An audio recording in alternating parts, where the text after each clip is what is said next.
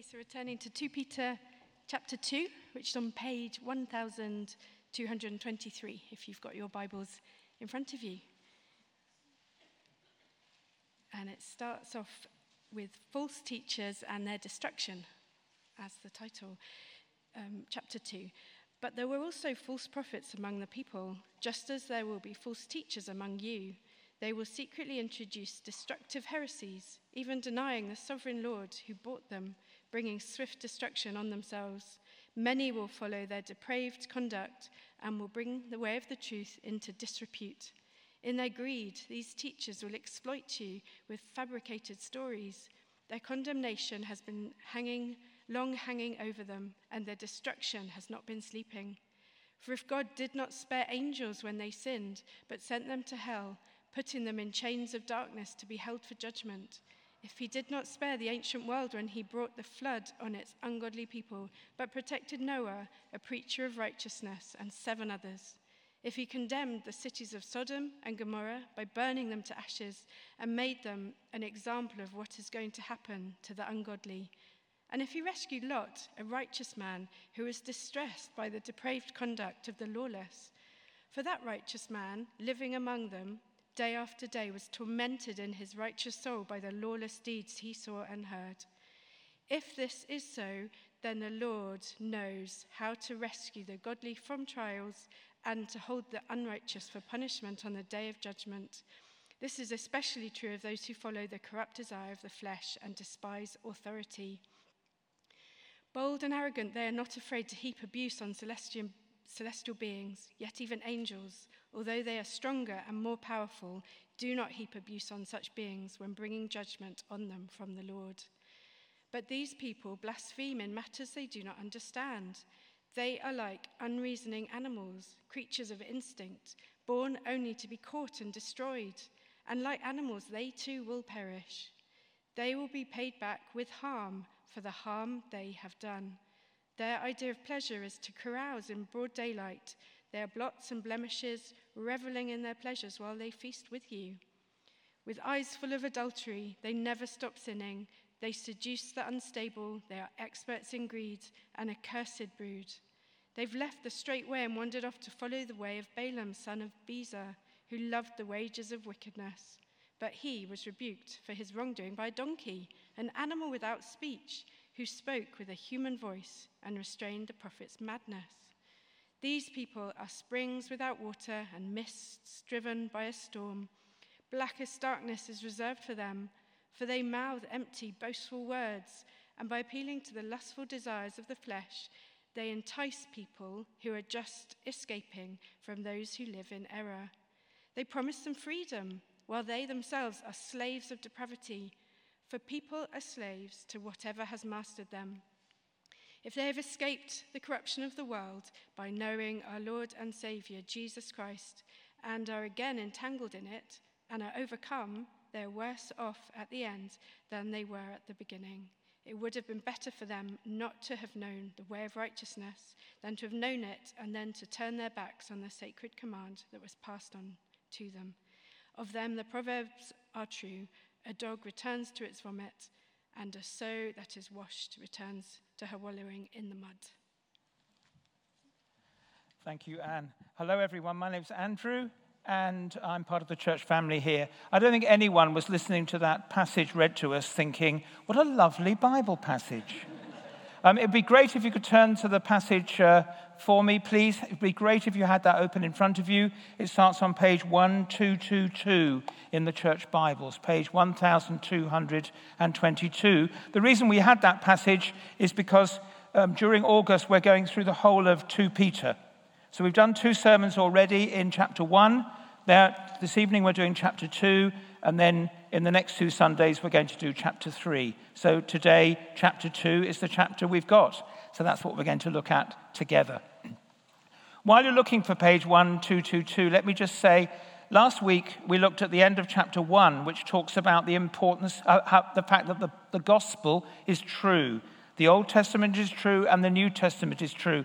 And I said, sometimes I get lazy about reading the Bible and studying the Bible, and it's really helpful to sometimes come back and say, I want to start again reading the Bible, taking it seriously, because all of us are lazy about the Bible sometimes. And I offered copies of some of my books, free copies. Thank you. I offered free copies of my books, and astonishingly, they all went. And I even heard of some people who'd wanted to have a copy, but couldn't get one because they'd all gone. So there are more copies there. There they are. This is the Luke experiment.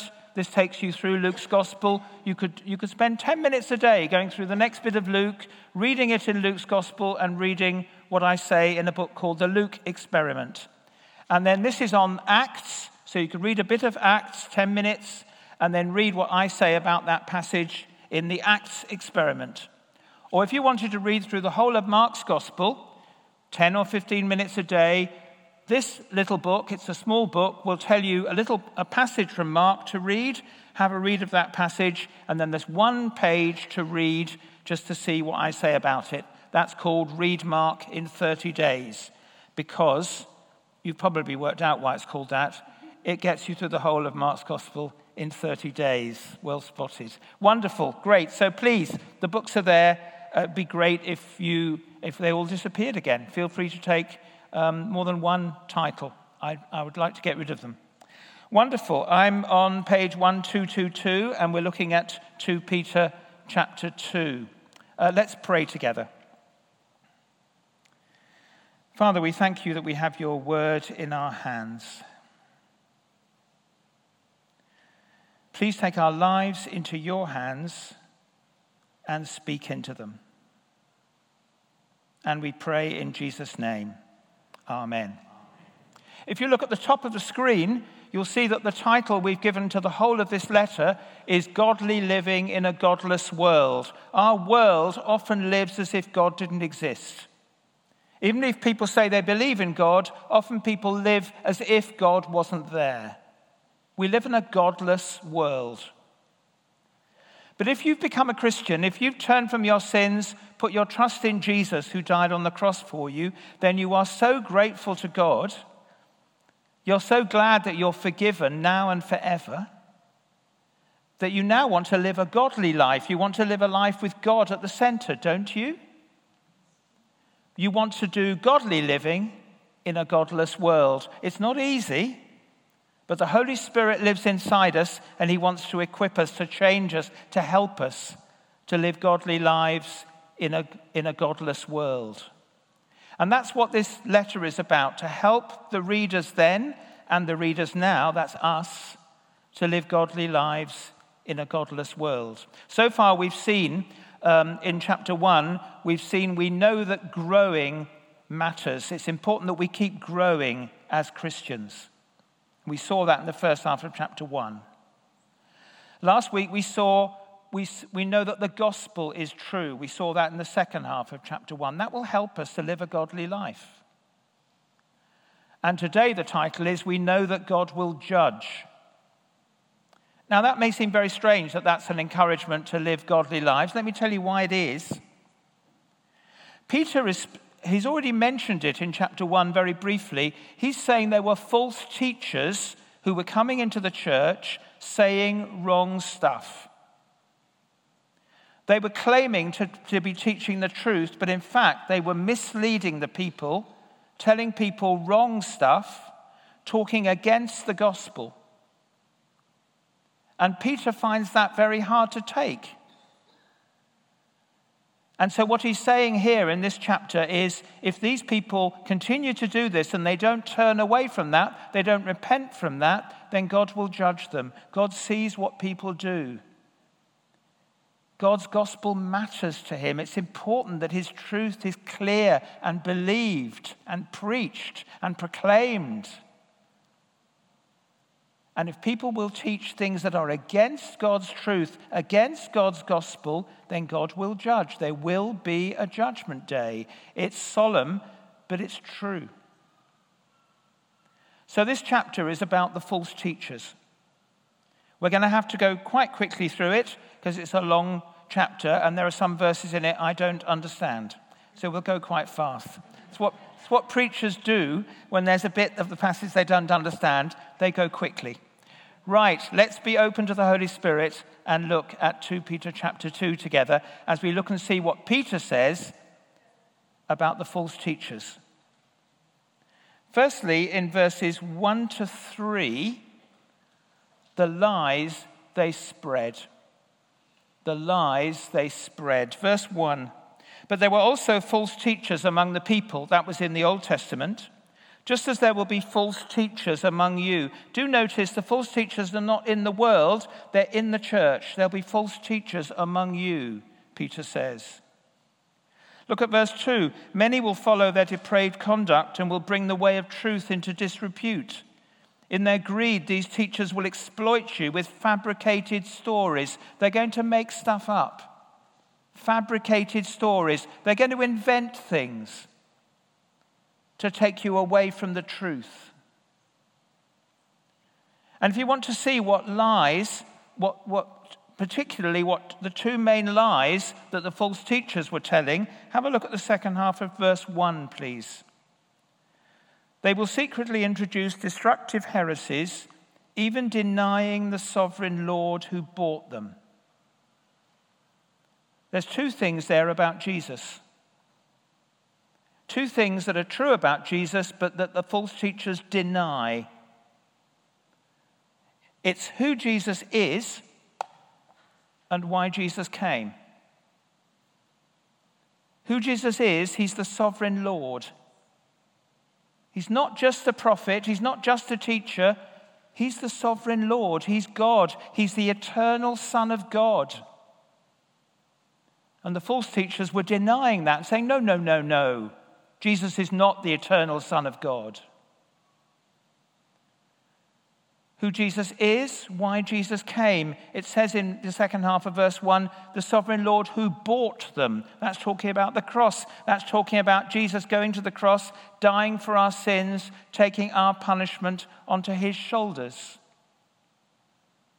And the false teachers were saying that's not true. Jesus didn't die for you. Jesus didn't take the punishment onto his shoulders for you. Maybe they were saying, some of the false teachers, you need to just live a good life and then you'll get to heaven. You can save yourselves. Who Jesus is, why Jesus came. And the false teachers were telling lies. They were saying, Jesus is not the sovereign Lord. He's not the eternal Son of God. The false teachers were saying he didn't die on the cross for our sins. Those are the lies they spread.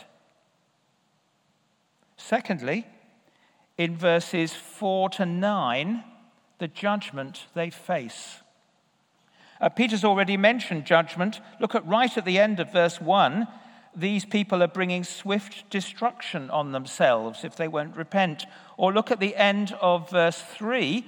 Their condemnation has long been hanging over them and their destruction has not been sleeping. So now Peter, in verses 4 to 9, talks about the fact that judgment is coming.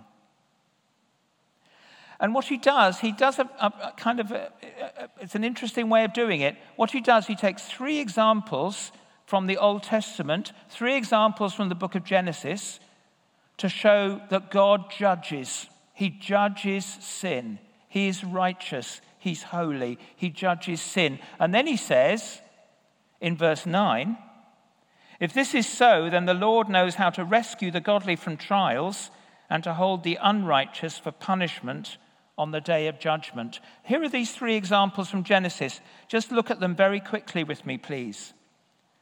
Verse 4, the first example is fallen angels. Angels who rebelled against God. That's in Genesis chapter 6. Verse 4, if God did not spare angels when they sinned, but sent them to hell, putting them in chains of darkness to be held for judgment. Example number 2 is the flood. That's in Genesis 6, 7, and 8. Verse 5, if God did not spare the ancient world when he brought the flood on its ungodly people, but protected Noah, a preacher of righteousness, and 7 others, that was Noah's family. So God said the flood was God's judgment. God is a just God. He does judge. Example number 3, is Sodom and Gomorrah. That's in Genesis chapter 19. Verse 6, if he condemned the cities of Sodom and Gomorrah by burning them to ashes and made them an example of what is going to happen to the ungodly, and if he rescued Lot, a righteous man who was distressed by the depraved conduct of the lawless, for that righteous man living among them day by day was tormented in his righteous soul by the lawless deeds he saw and heard. So there are the three examples. Do you see them? Fallen angels, the flood, and Sodom and Gomorrah. God judged in those three cases. Peter's reminded his readers that God is a God who judges sin. And then he says in verse 9, if this is so, then the Lord knows how to do two things. He knows how to rescue the godly from trials. He rescued Noah and he rescued Lot. And he knows how to hold the unrighteous for punishment on the day of judgment. There is a judgment day. One day Jesus is going to come back in glory at the end of history. We've been singing about that. It's wonderful. It's worth looking forward to. The older I get, the more I look forward to it. And then there's going to be a judgment day. Judgment is serious. Judgment is going to happen. God is just. And this is the judgment that the false teachers are facing. This is the judgment they face. Because they are spreading these lies about Jesus. Jesus, who Jesus is, they're saying Jesus is not the eternal Son of God. And why Jesus came, they're saying Jesus didn't die on the cross for our sins. And Peter is saying if they continue to do this false teaching, they will face judgment. Wow, this is strong stuff, isn't it? The lies they spread, the judgment they face. Now, thirdly, in verses 10 to 16, it's coming up now. Verses 10 to 16, good. I needed that because I forgot what the third heading was. The sins they commit. Look at the sins they commit. They're there in verse 10.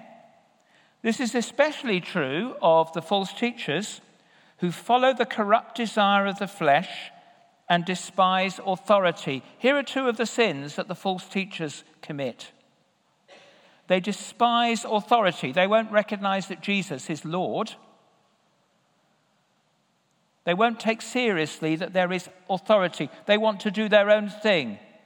They want to say, I am Lord. I'll decide how I live. And they also, verse 10, they follow the corrupt desire of the flesh. They give themselves to sin. It's like they're saying, I'll live how I want. My body belongs to me. I'll do what I want with my body. No one else is going to tell me what I do with my body. Thank you very much. Those are the two sins. They're saying, I'm Lord, I'm in charge, I'm in control of my life. I'll do what I want to do.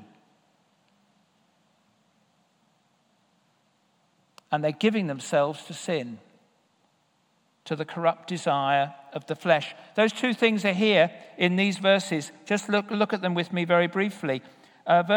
Second half of verse 10. This is about them despising authority, bold and arrogant. They are not afraid to heap abuse on celestial beings. Yet even angels, although they are stronger and more powerful, do not heap abuse on such beings when bringing judgment on them from the Lord. But these people blaspheme in matters they do not understand. They are like unreasoning animals, creatures of instinct, born only to be caught and destroyed. And like animals, they too will perish. Judgment is coming. Because they're saying, we're not accepting authority from anyone else. No one is going to tell us what to do. But of course, if you become a Christian, if you've decided, wow, Jesus died on the cross for my sins.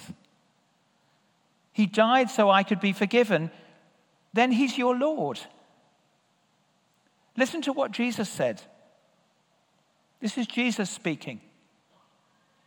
If anyone wants to be my disciple, they must deny themselves, take up their cross, and follow me. Whoever wants to save their life will lose it. Whoever loses their life for me and the gospel will save it. What's the point of gaining the whole world if you lose your soul? And what are you going to give in exchange for your soul? I tell you the truth, says Jesus. Whoever does not acknowledge me in this sinful and adulterous generation, the Son of Man, that's Jesus, will not acknowledge them when he comes in his Father's glory with the holy angels. Jesus is Lord. If I know that Jesus is my Savior, I love him. Lots of you sitting there are thinking, yeah, I trust in Jesus. I love Jesus. Well, then Jesus is your Lord. But the first sin of the false teachers was to say no to authority, no to Jesus being Lord. Look at the next bit. It's about giving ourselves to sin, following the corrupt desire of the flesh. Verse 13, they will be paid back with harm for the harm they have done. Their idea of pleasure is to carouse in broad daylight. They are blots and blemishes, reveling in their pleasures while they feast with you. Look at verse 14. With eyes full of adultery, they never stop sinning. They seduce the unstable. They are experts in greed, an accursed brood. Wow, eyes full of adultery. It's like they look at other people and they're just thinking, I wonder what it would be like to have sex with this person. I wonder what this person would be like in bed. Verse 15, they have left the straight way and wandered off. And now Peter uses another Old Testament example, the story of Balaam. It's a very strange story, Balaam and Balaam's donkey. And unfortunately, I don't have time to talk about it. You can read it. You can read it in Numbers 22, 23, and 24. They wandered off to follow the way of Balaam, son of Bezer, who loved the wages of wickedness. Balaam got offered money to bring false teaching, to do a false prophecy. And he was willing to go along with that. And the way God sorted out Balaam was getting Balaam's donkey to talk to him. Now, I don't know how much you know about donkeys, but donkeys don't normally talk. But Balaam's donkey talked. I read verse 16. Balaam was rebuked for his wrongdoing by a donkey, an animal without speech, who spoke with a human voice and restrained the prophet's madness. The story, Numbers 22, 23, and 24, it's great reading. You see that Balaam's donkey was more sensible than Balaam. But what Peter is saying is that the sins that the false teachers are committing, the sins they're committing, they're saying no to authority. Jesus is not Lord, and they're giving themselves to sin. They're saying, just like Balaam said, money is more important to me than God. I'll take the money and do false teaching. The false teachers are saying other things are more important to us than God. Other things are more important to us than Jesus. It might be money, it might be sex, it might be something else. It's the sins they commit. I am Lord, not Jesus, and I'll do what I want. My body belongs to me. I'll do what I want with it. The sins they commit. Now, fourthly and lastly, in verses 17 to 22, the damage they do. The damage they do. Verse 17, these people are springs without water and mists driven by a storm. Blackest darkness is reserved for them. This is about judgment. For they mouth empty, boastful words, and by appealing to the lustful desires of the flesh, they entice people who are just escaping from those who live in error. Peter is saying these false teachers, they're not only saying wrong stuff and living sinful lives, they are enticing people. That's the word. It's there in verse 18. That means they're pulling other people into doing it with them. They are dangerous. And remember, Peter is not saying these people are outside the church. He's saying these false teachers are in the church. That's why he's speaking so strongly. Verse 19, they promise them freedom while they themselves are slaves of depravity. For people are slaves to whatever has mastered them. They're promising people freedom, but actually they're making people into slaves. Slaves to sin. Verse 20, if they have escaped the corruption of the world by knowing our Lord and Savior Jesus Christ and are again entangled in it and are overcome, they are worse off at the end than they were at the beginning. It would have been better for them not to have known the way of righteousness than to have known it and then to turn their backs on the sacred command that was passed on to them. And then Peter ends the chapter, this uncomfortable chapter, with two memorable proverbs. Verse 22, of them the proverbs are true, a dog returns to its vomit, and a sow, that's a pig that is washed, returns to her wallowing in the mud. I'm not going to talk much about those, but it is true about dogs. We used to have a dog when I was growing up, and when the dog was sick, when I'm sick, I'm not going to illustrate this, but when I'm sick, I don't want to look at it. It's been nice if somebody else would clear up. Maybe I have to clear up, but I don't go back when I've vomited. I don't go back to my vomit and admire it. But a dog does. I've seen it happen. The dog goes back and sniffs the vomit, looks at it. I don't think the dog actually licks the vomit, but a dog is attracted by the vomit. Peter's using very strong language, dog language and pig language, to talk about the false teachers. This is the damage that they do. They make themselves slaves. They make other people slaves. They pull people away from the truth. Okay, we've looked at 2 Peter chapter 2. Here's me finishing off now. Let's just tie the threads together. First of all, I want to encourage all of us, and I think the Holy Spirit is encouraging all of us this evening through this chapter, to be clear about the gospel. Let's be clear about the truth. Are you clear about who Jesus is and why Jesus came? Are you clear that Jesus is the sovereign Lord? He's the eternal Son of God. Are you clear that he died on the cross for your sins? If you're clear about those two things, thank God. It's a miracle that God has done in your life.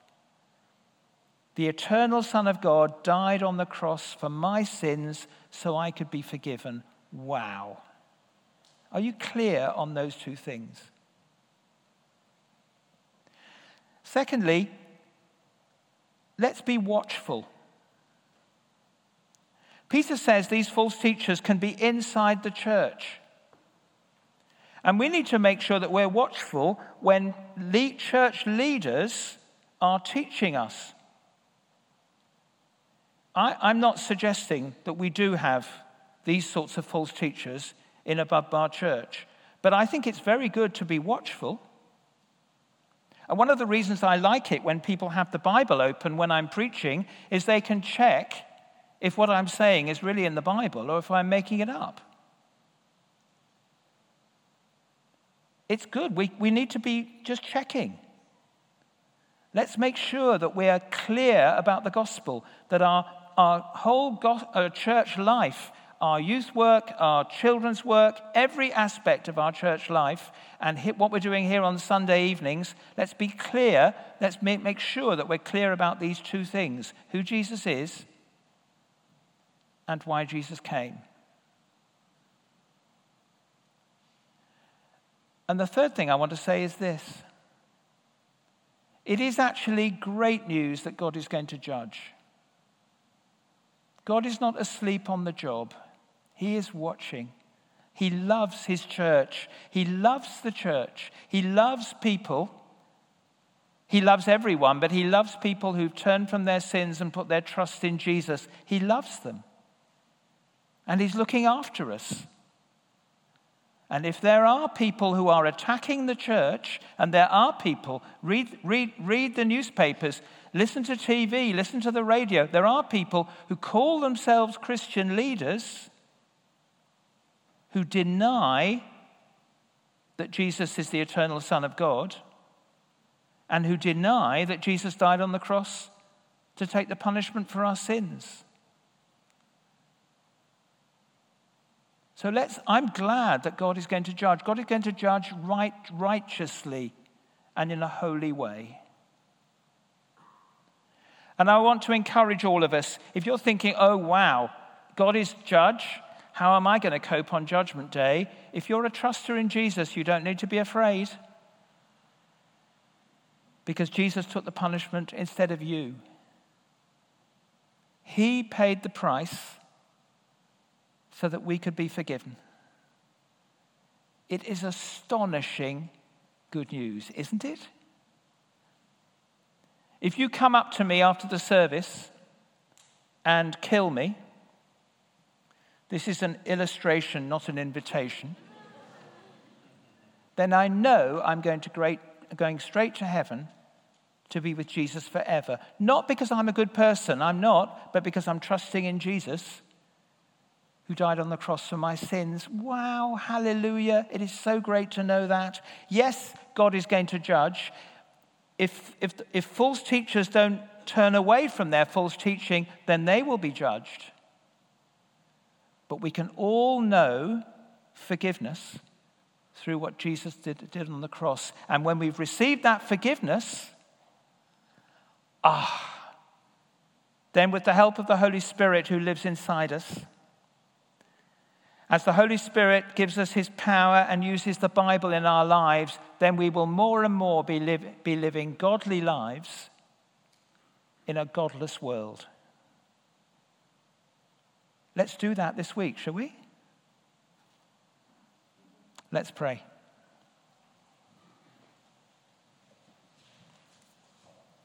Just a brief silence in which we can make our own response to God. That was a very heavy chapter.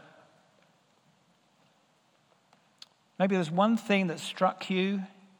Just talk to God for a few moments in the silence about that.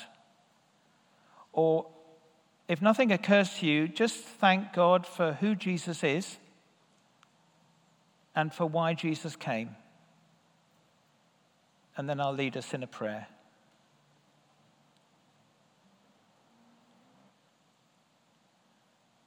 Lord Jesus, thank you that you said, I will build my church and it will never die.